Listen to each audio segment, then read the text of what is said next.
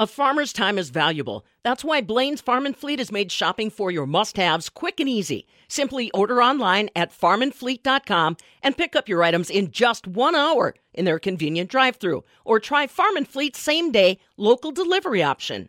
Some attention grabbers right now in the dairy industry include cows moving out of the southwestern part of the U.S., new dairy processing facilities coming online in the upper Midwest, and federal milk marketing order reform.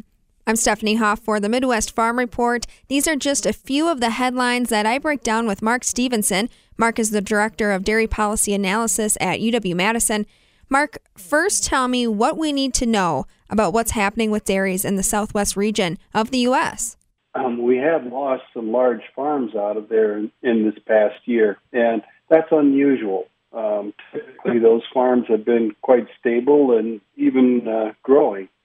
But it's a place where farming system is a little different than it is in the upper Midwest. Not everybody there is growing their own forage base, and so they have a tendency to buy or purchase more dairy cow feed than we do.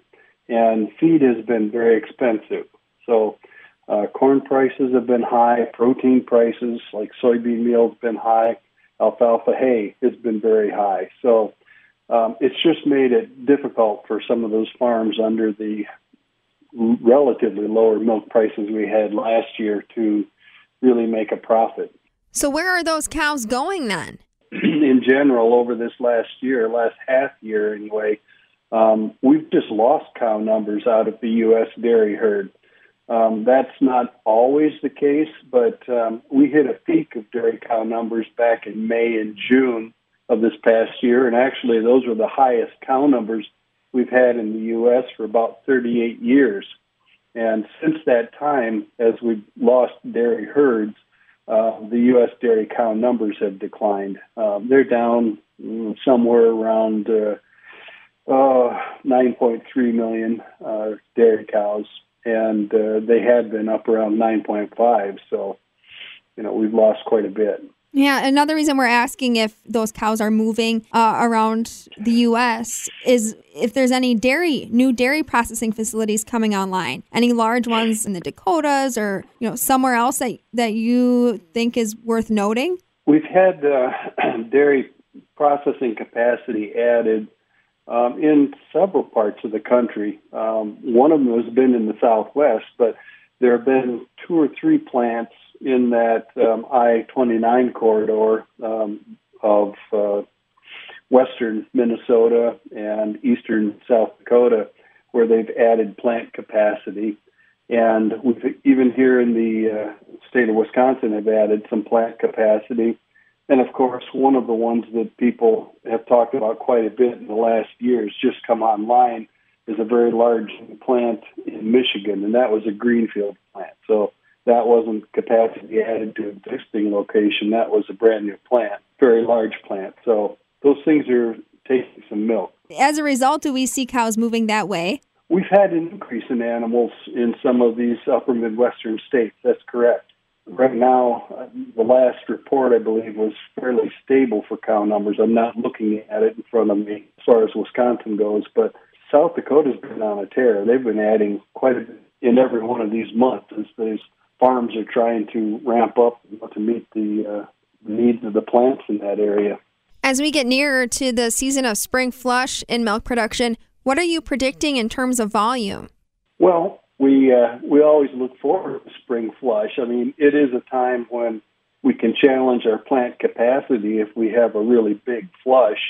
Right now, it doesn't look to me like we're going to have that big a flush. Our dairy cow numbers have stabilized. Their growth isn't going too awfully much, and milk per cow has been moderate. It's been actually at about the same level as it was a year ago.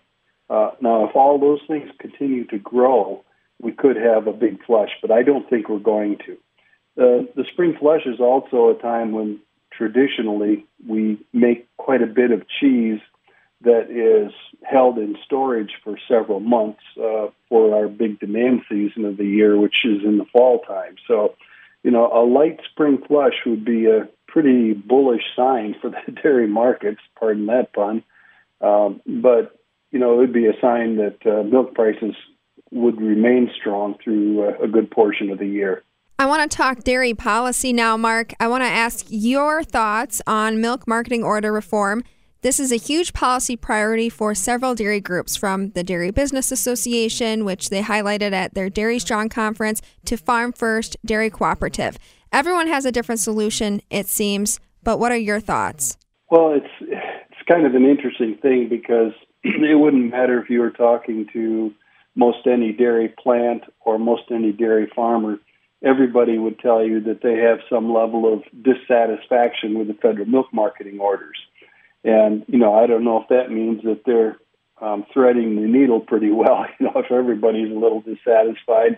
But there are some issues. Last year, we had these very big negative producer price differentials on farmers' milk checks. That's kind of an artifact of where milk prices were last year, very high Class 3 or cheese prices, and relatively low Class 4 or butter and powder prices. But that's an artifact of federal order pricing system that we have. So farmers didn't like that. And we also have with dairy plants, the way that we're currently determining those minimum prices is with product price formulas. And they have something that's called a make allowance in those formulas, which is an allowance for plants to transform raw milk into finished products like cheese or butter. And those have not been changed for a long, long time. I think 2007 was the last, or 8 was the last time that those were changed. So dairy processors are saying, look, our costs haven't been steady over that time period either. So I think we will have a hearing at some point in time to listen to changes in federal milk marketing orders. I'm just not sure how extensive those are going to be. Well, it certainly sounds like a long time coming, especially with all players voicing some desire for a change. Mark Stevenson joins us. He's the Director of Dairy Policy Analysis at UW-Madison. For the Midwest Farm Report, I'm Stephanie Hoff.